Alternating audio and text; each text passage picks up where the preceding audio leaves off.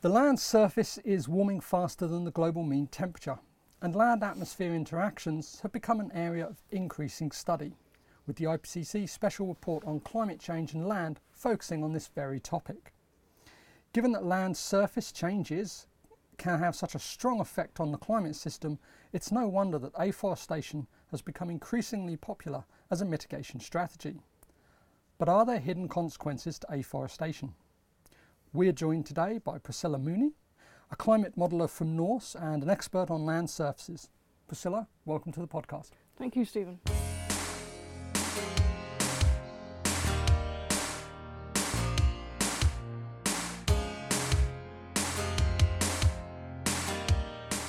Welcome once again to another Bjerknes podcast. Today we're discussing land surfaces and the complexities surrounding afforestation.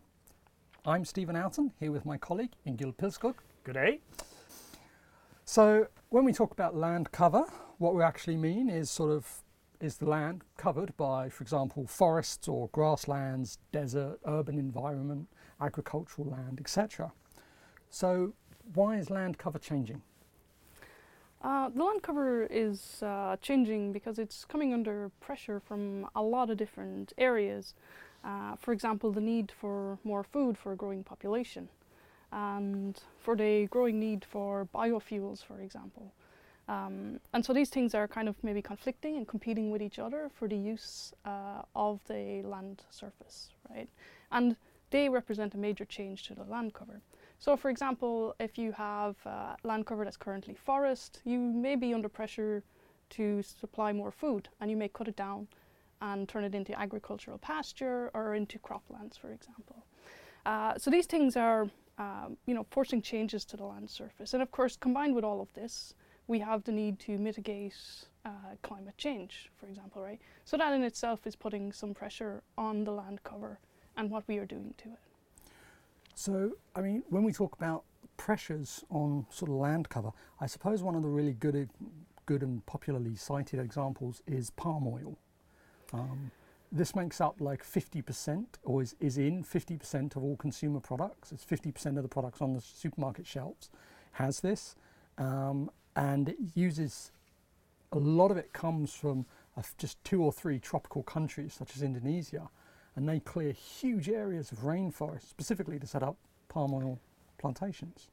Right, and this is an issue, right? Because they are making major changes to the land cover, which then has other consequences for the climate system, for the local biodiversity, for the ecosystems, for the soil, etc. So these are major changes with major consequences. Yeah, and when you talk about sort of clearing an area of land, perhaps to use for agricultural purposes, some people might have the vision of like cutting down a copse of trees to make a field bigger or something. But in this case, for example, you're talking about millions of hectares. So this is sort of hundreds of thousands of square kilometres at a time of forest that is just being sort of cut down and then burned. And in actual fact, you can see the smoke plumes of this each year from space, and it's incredible. Yeah, absolutely. And it is happening on such a large scale, right? So as you say, it's not like you're cutting down a few trees in the field next to you to expand your pastures or your croplands. It is major spaces that are being transformed into a completely new type of land cover and a new kind of land surface. That has major consequences. And this is particularly happening in some places like Indonesia, as you say, in Brazil, in parts of Africa and stuff.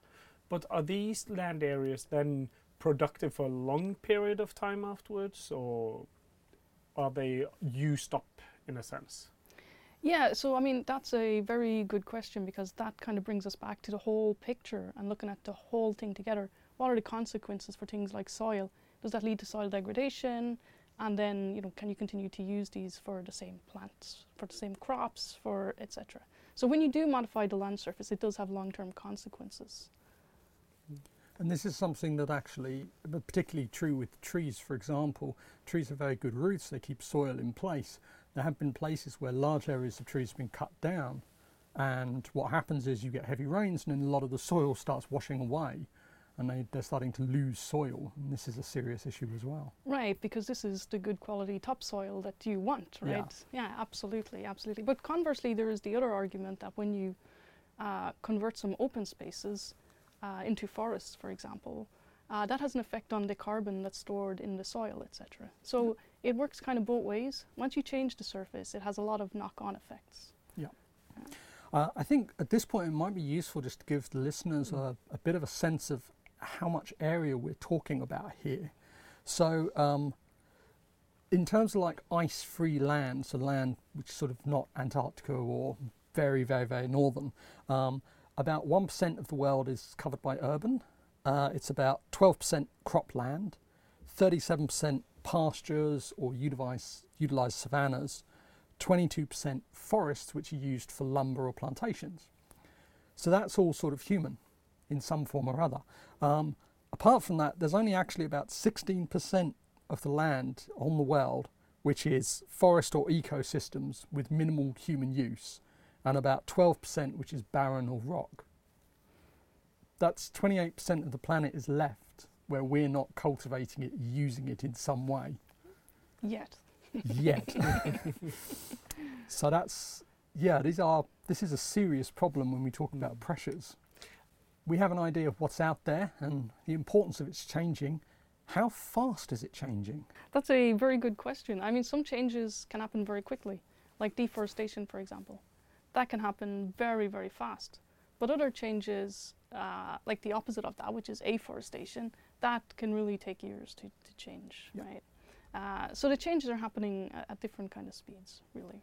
In the last sort of 200 to 300 years, we've actually started using 5 to 6 times as much space for like cropland and farmland. I mean, in the 1700s, it was something like 3 to 4 million square kilometres for both cropland and farmland. And now it's more like 20 million square kilometres for crop and 30 million for grazing land. So we've really had, the population explosion has really driven this need to sort of take over every patch of land on the planet. Absolutely, absolutely. This is very true. Over the centuries we have required more use, or we have taken up more use. Maybe required is not the right word. We are not maybe as efficient as we were in the past in how we use the land that we have. And this is certainly something we need to stop and reflect on. As we increase the pressure on the land surface, as we demand more from it, we need to stop and look at how we are using it right now, and can we use what we have more efficiently. I seem to remember there was, in the IPCC special report on this, there was actually comment about how much food is actually wasted each year. And it's I think it was bordering like 20 to 25% of the food and produce that's actually produced is just wasted. Right, and that is shocking. That is terrible when you think about how much land we're actually using for this, and then a quarter of it or a fifth of it just coming back to climate change.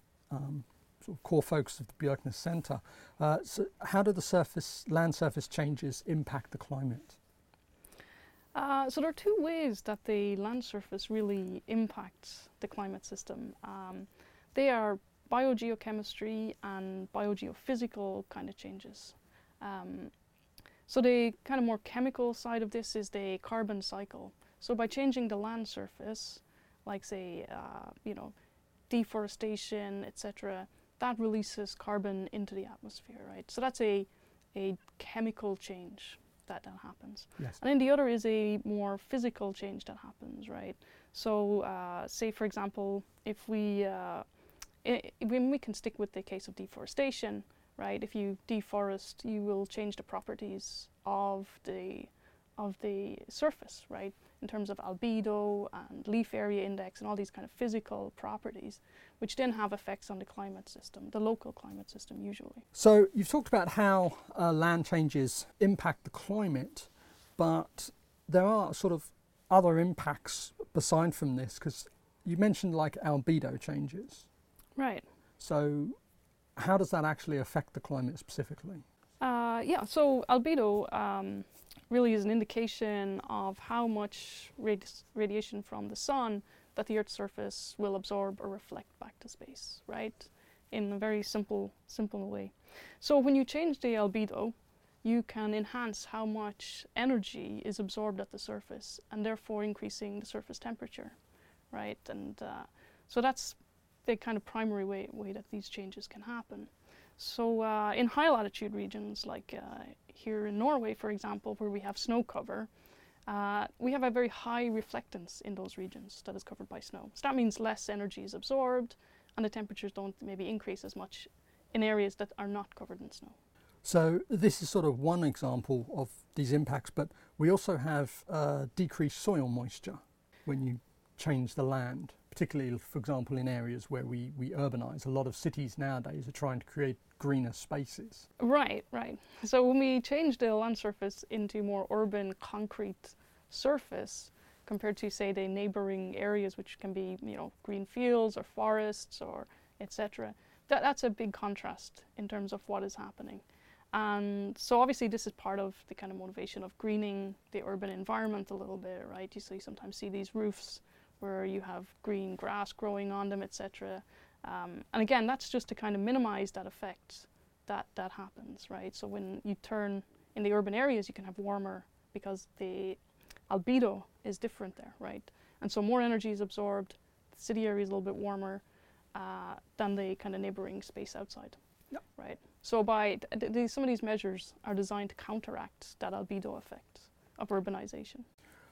This is important for urban areas and for sort of Norway. You mentioned the albedo effect of snow and such like, but if you go to more tropical regions, land use changes are causing quite a different variety of problems, particularly in dry, arid areas. You're getting desertification of an area.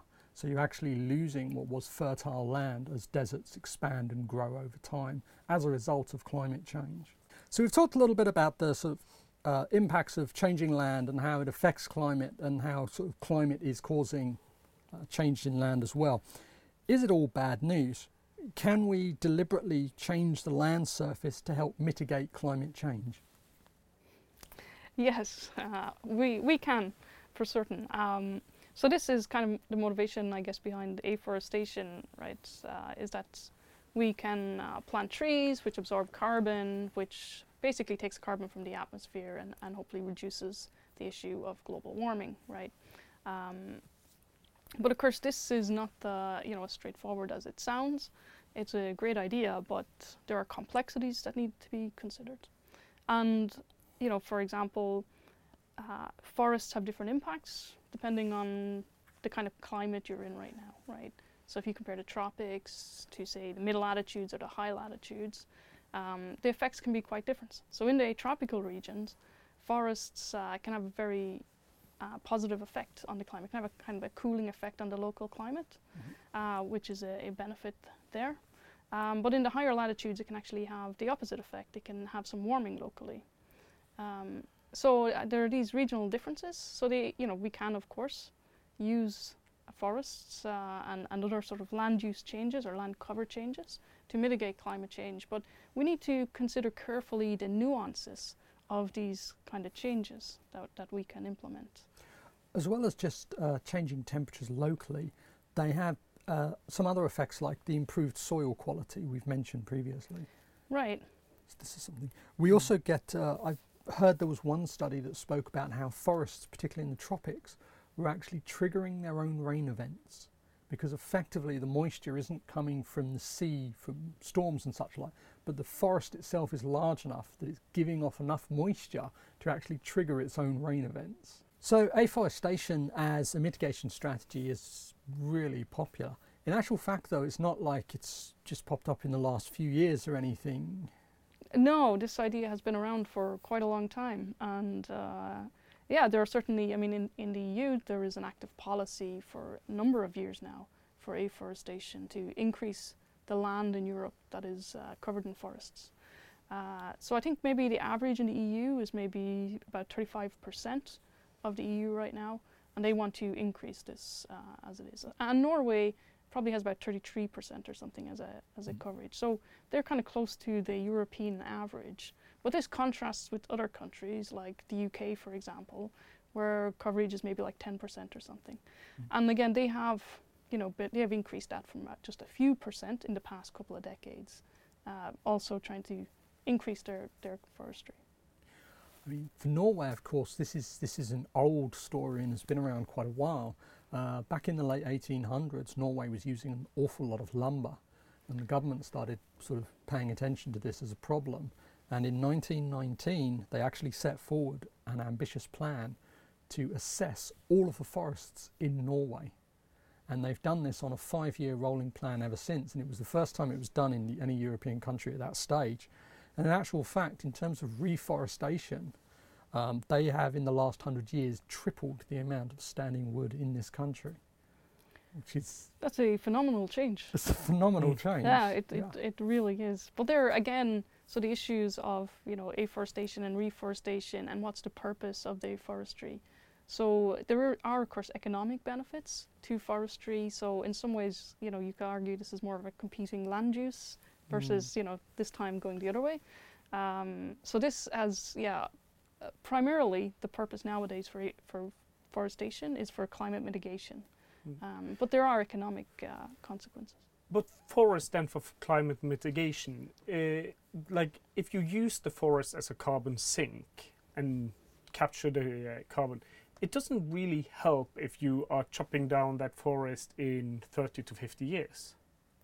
Yes, I mean this is correct. What is the life cycle of this carbon stored in these areas, in forests, right? So this is definitely a question. And certainly an argument to be very careful about planting forests in soils that are already very rich in carbon, because when you do that, you're moving the carbon from one place into another, which will then be, you know, as you say, changed in 30, 40 years' time. But you've mentioned there's a lot of sort of feedbacks and subtleties that need to be pay attention to. So for example, in Norway, one of the criticisms, or one of the concerns perhaps, has been the lack of biodiversity, effectively planting large quantities of just the same types of trees rather than having the sort of natural widespread that you would have. So is biodiversity a big concern in this?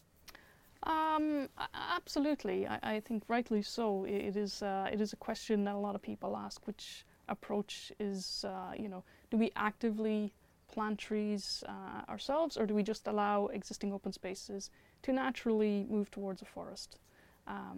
It's definitely a hot topic, and people have very different views on it. But from a local climate perspective, the effects are kind of the same. But then there are all these issues around that, like biodiversity, etc. Of course, one of the leaders, as it were, in afforestation is China, with the law that they introduced in 1981.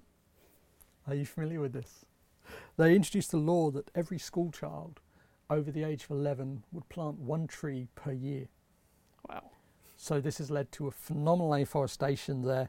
In 2008, they had 47,000 square kilometres of afforestation, which is 1.5 times the size of Belgium. Wow. So, but this has actually not gone entirely according to plan, because they've made large areas of black locust plantations. And as it turns out, these are a lot thirstier than the grassland that they've replaced. So for example, the annual rainfall in this region, 92% of it is now used for biomass growth. So effectively the trees are absorbing 92% of the annual rainfall in this area, leaving only 88% for humans, which specifically is like for rivers, lakes, water table recharge, and basically their whole area is drying out because you've got the trees and they're just absorbing all of the water. And it's the bulk of China's afforestation effort is these black lotus plantations. Yeah, this is a major problem that needs to be considered very carefully. What sort of, if you are going to alter the land surface in this way, exactly what sort of species of tree are you going to use, and what are the knock-on effects of that? You know, these kind of issues, they're important, right? As we said, this whole topic of afforestation, one needs to consider all the costs and benefits of it. You know, for example, how is it going to affect the water resources? How is it going to affect the local climate? How does it affect biodiversity? How does it affect recreational use? How do people use forests and these spaces and stuff? So all of these things have to be considered together when making these kind of policies. Unfortunately, time is running out, not only for humanity to act in the face of climate change, but also for our show today. We'd like to thank our guest, Priscilla Mooney, for talking with us. You're very welcome. We hope you enjoyed the show and we'll tune in again for the next exciting instalment of the Bjerknes podcast. From myself, Stephen Alton, and my colleague Ingil Pilskog, thanks for listening. Thank you for listening. You have now been listening to a podcast from the Bjerknes Center for Climate Research. The center is a collaboration between the University of Bergen, Norwegian Research Center NORS, the Nansen Environmental and Remote Sensing Center, and Institute of Marine Research IMR. The music is from Lee Rosevear, Arcade Montage, BY 3.0. The recording was done at UiB Læringslaben at Media City Bergen. This podcast is produced by me, Ingel Pilskog, Associated Professor at the Western Norway University of Applied Sciences.